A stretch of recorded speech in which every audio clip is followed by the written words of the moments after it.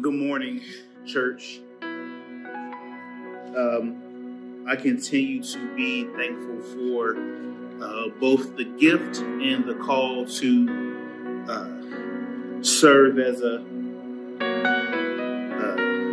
messenger of the Word of God. But I admit that there are times and seasons and reasons where standing here and sharing God's word is more difficult than others. The running joke at all of the churches I've served before was that somehow, some way, it was always my turn to preach whenever some catastrophic event had happened in the world. But when one takes the role of lead pastor, senior pastor, the reality is that more often than not, the battle for the soul of our world is constantly raging. And I believe it was Charles Spurgeon that said that any good preacher preaches with the Bible in one hand and the newspaper in the other. Because the reality is, brothers and sisters, that even when it's uncomfortable, the Word of God has something to say to us when the world seems to be at its most chaotic. I prayerfully ask you this morning to join me in Matthew chapter 5, verses 13 through 16 will be our text today. And it reads as follows. It simply says, "You are salt, or the salt of the earth. But if the salt loses its saltiness, how can it be made salty again? It is no longer good for anything except to be thrown out and trampled underfoot." My title today, which comes in the form of a question, is simply this: still salty. Still salty. Let's pray. Gracious and holy God, we say thank you for being the magnificent God that you are. God, as our country cries out in hurt and pain and shock and awe, Lord, we know that you are speaking and we know that you hear our cries. So, dear God, be with us in this moment as we grapple with and wrestle with all that is happening. That will allow your word to speak truth to us in love, but also give us a glimmer of hope. It's in your Son, Jesus' name, that we pray. Amen. Still salty. Choices. We all have them. The choices that we make not only shape who we are, but also shape the standards to which we are held. The great thing about choice is that when you choose to make a decision, you have also chosen to live with the results of those decisions. I believe that is why when it comes to salvation, and when we allow Jesus to become the king of our hearts, he doesn't storm our lives and forcibly take hold. He gently stands and offers his love, his redemption, his reconciliation and restoration, and we can choose to accept it or not. This is an important point because when we choose to follow Jesus, brothers and sisters, we also choose to live by and be judged by kingdom values. Kingdom values that sometimes are counterintuitive to the values of the world that we live in. I know that this is a constant battle that many of us must face. For me personally, this became very evident in a time in my life where I was at conflict with who I wanted to be and who my faith called me to be and who I was actually comfortable being. It became extremely evident at times when people would seek me for advice or words of wisdom. And I would always, before I responded to the question that they had ask them, do you want the Christian advice or do you want the Leslie advice? Even then, I knew that there was a flesh-driven part of me that at times wanted to take control of my thoughts and my actions. I don't know if my fear of stepping fully into the life and the person that God had called me to be was because I was afraid to be linked to the judgmental attitudes that people felt came from the church. I don't know if I was afraid that people would start to hold me to the standard that I should have held myself to. I don't know what caused this dichotomy in my personality. Much like our covenant brothers and sisters who want to see us drop evangelical from our name to distance ourselves from the narrative that is connected to that word. Maybe there was some inner shame or inner fear that I had about being connected to the church, but more than likely it was the result of the divisiveness in my heart where Jesus had not fully taken control. All I know is there would come a time where I had to make a choice.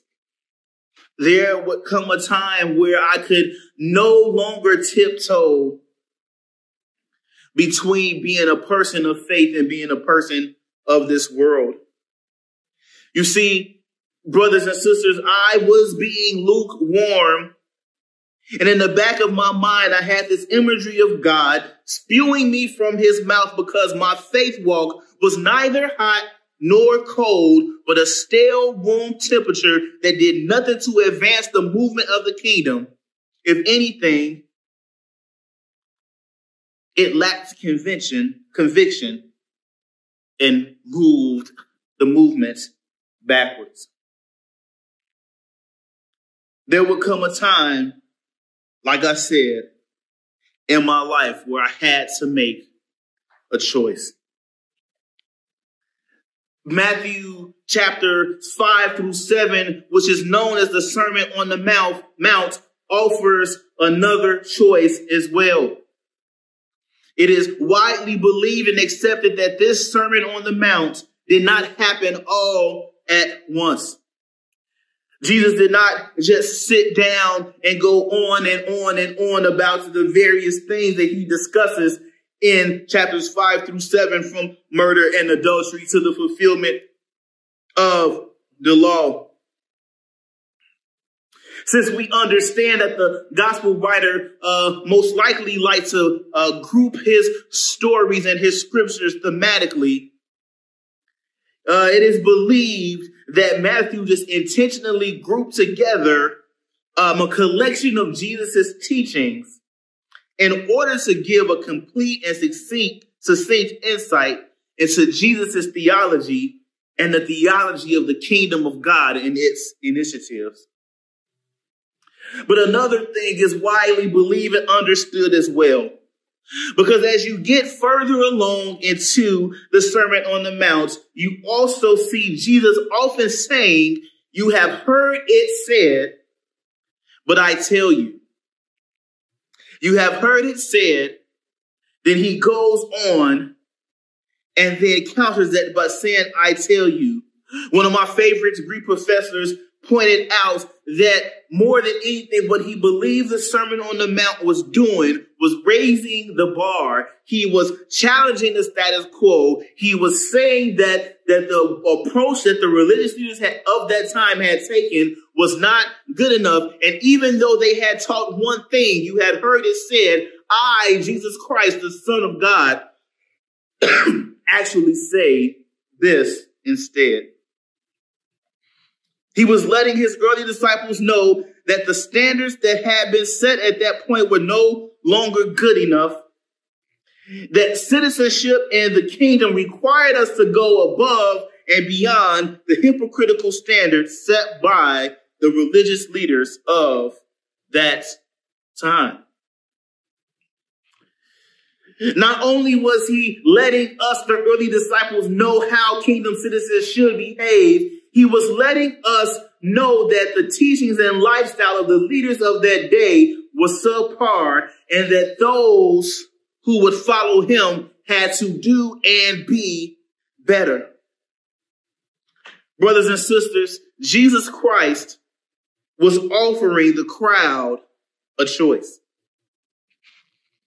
He was offering them a choice of living either the way of the kingdom or the way of the religious establishment of that time. A religious establishment who was more concerned about outward appearance than they were about the conditions of their hearts. A religious establishment who cared more about the traditions of men than God-centered doctrine. A religious establishment who professed God with their mouths, but whose hearts were far from him. And brothers and sisters, today, we are faced with that same choice. Brothers and sisters, we must choose. In verse 13, it says this, it says, you are the salt of the earth, but if the salt loses its saltiness, how can it be made salty again? History tells us that there were three main uses or purposes for salt. That salt was used to preserve. When there was no refrigeration system in that time, salt was used as a preservative to slow the decay of the meat. Salt was also used to enhance the flavor of food. And thirdly, salt was used to stimulate growth. It would be easy to take one of these uses and use it as an analogy in and of itself. But the clearer reality is that it is most likely that Jesus was alluding to the presence of his kingdom's citizens having an effect on the world that has some elements of all three. That like salt, kingdom citizens should have a preservative effect that slowed and eradicated the decay and the moral decline of humanity. That kingdom citizens and their presence should enhance the world with the presence of their lives and the presence of kingdom values. It should enhance the flavor of the earth. That the presence of kingdom citizens should stimulate the growth of the world around us. That when kingdom citizens are present, when people who are living their lives according to kingdom values are present, that it stimulates the growth and the health of the world around us. Brothers and sisters, I wonder if we really take time to take an account. Are we really having the kingdom effect that was intended? Which is probably why Jesus, after declaring that we are the salt of the earth, he goes on to say this. But if the salt loses its saltiness, how can it be made salty again? I say that the question is rhetorical because his listeners, like many, would know that scientifically salt can't lose its saltiness. So what was Jesus really proposing? I believe that what Jesus was proposing is the notion that those who have really accepted the kingdom and its values would have this salty effect in the world, that would have this preservation effect, would have this enhancement effect, would have this stimulation effect in the world. but those that never really allowed kingdom values to set in their heart were never really salty in the first place. And brothers and sisters, it's within the context of being the salt of the earth that I view the events of this past week. I'm going to be honest with you. I'm sure many of you, like myself, sat and watched in horror as our Capitol was attacked. You probably sat and watched in horror as we saw images of nooses hanging from places. As we saw the Confederate flags being waved. As I saw video after video of the terror in the eyes of many of the Capitol Police officers as they were trampled by this violent mob. As I heard the messages of hatred and anger and violence being yelled. As I saw videos of officers being chased through the building and watched them run as they feared for their lives. I can go on and on and on about all of the horrible images that I saw as I sat in my bedroom holding back tears, alone, wondering what in the world I was watching. I could go on and on about how distraught I was. I could go on and on about the comparisons I could make about the lack of presence of military and police in this particular crowd. But I won't. I won't give social commentary on our president. I won't make any statements about the political rhetoric that was responsible for inciting this riot. The political rhetoric that had been very prominent for the past several years. Because I hope that the event itself will speak for itself. I won't do it because the most disturbing thing that I saw in the midst of all the chaos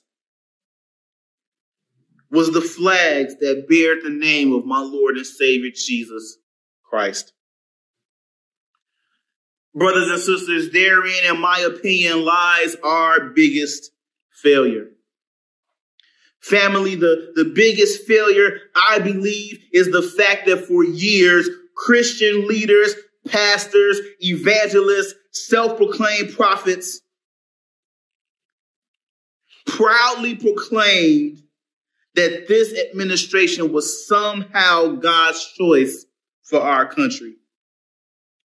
But brothers and sisters, as I watched, I did not see any evidence of the fruit of the Holy Spirit. And so I lamented because we allowed ourselves, the church of Jesus Christ, to become bedfellows. We lost our ability to witness when the world needed us the most. The same voices that touted and proclaimed this was God's will were nowhere to be found. And as the world stood watching, trying to reconcile the church's proclamations and what we were seeing, the church went silent. I often hear people say that politics have no place in the church. But the events of Wednesday, January the 6th unfolded. The leaders of the church who had so proudly declared that this was God's will were forced to be quiet and reckon with all that was happening before our eyes. And brothers and sisters, the last thing that we can afford to do as a church of Jesus Christ is ever put ourselves in a position where we lose our witness. We are challenged to be in the world and not of it for such a time as this.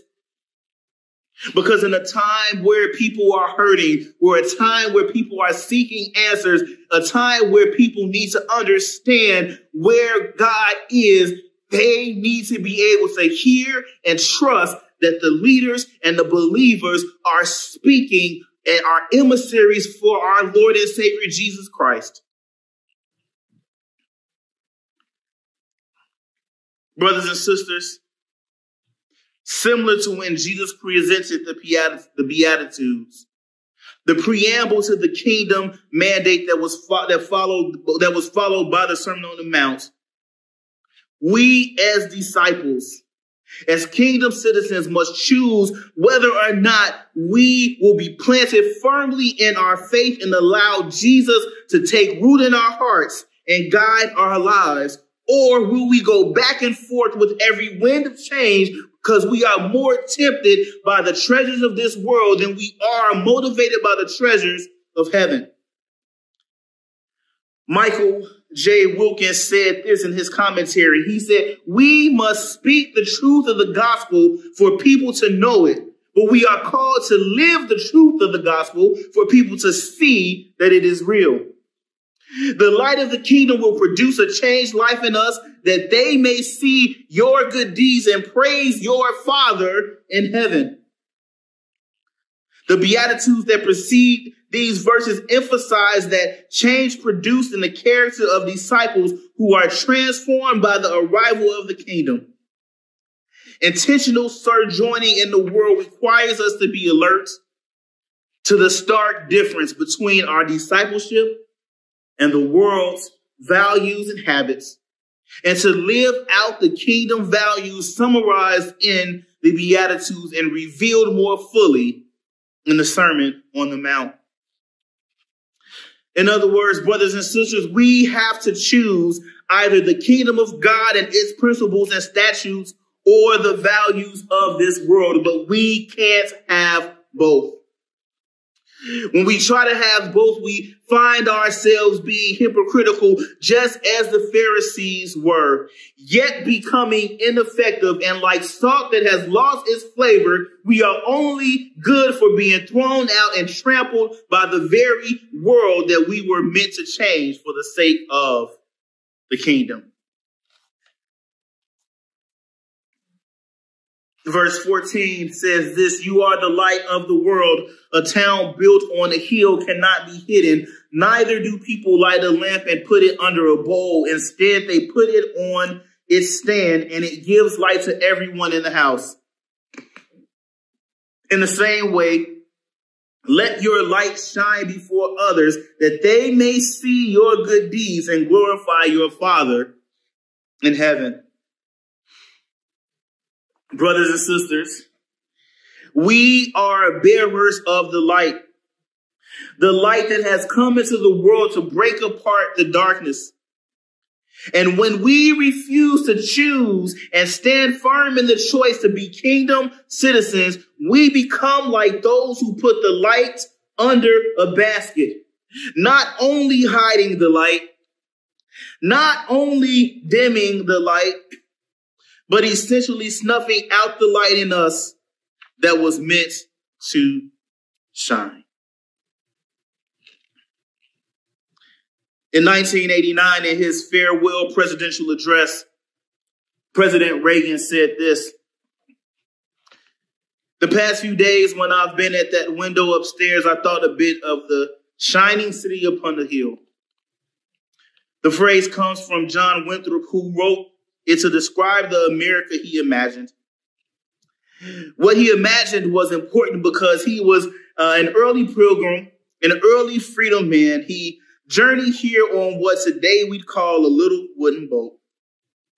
And like the other pilgrims, he was looking for a home that would be free. I've spoken of the shining city all my political life, but I don't know if I ever quite communicated what I saw when I said it. But in my mind, it was a tall, proud city built on rocks stronger than oceans. Windswept, God blessed, and teeming with people of all kinds, living in harmony and peace. A city with free ports and hung with commerce and creativity. And if there had to be city walls, the walls had doors, and the doors were open to anyone with the will and the heart to get here. That's how I saw it and see it still. How stands the city? Well, Mr. President, I think the answer to that question seems a lot more grim today than it did that day in 1989. But here is where I will forever find hope. Because as beautiful as that sentiment was, it still fell short of the glory of the kingdom of God. Because in God's kingdom, blessed are the poor in spirit, for theirs is the kingdom of heaven. Blessed are those who mourn, for they will be comforted. Blessed are the meek, for they will inherit the earth. Blessed are those who hunger and thirst for righteousness, for they will be filled. Blessed are the merciful, for they will be shown mercy. Blessed are the pure in heart, for they will see God. Blessed are the peacemakers, for they will be called children of God. Blessed are those who are persecuted because of righteousness, for theirs is the kingdom of heaven. Blessed are you when people insult you, persecute you, and falsely say all kinds of evil against you because of me. Rejoice and be glad, because great is your reward in heaven. For in the same way that they persecuted the prophets who were before you, brothers and sisters, despite all that has happened, all that is happening and will continue to happen, as long as I live into my kingdom citizenship, I will forever remain hopeful, because I know that God's solution to the pain of this world, that God's solution to racism and evil, God's solution to the poor and to poverty and to brokenheartedness was never a political party, was never a politician, was never a political position or a platform. It has and will always be Jesus Christ and his church. And so, brothers and sisters, we must remain salty. And today we must choose, in spite of everything that we have seen, to be and remain the church of God. Let us pray. Lord, our prayer is simply this. Your word calls us to be salt and light.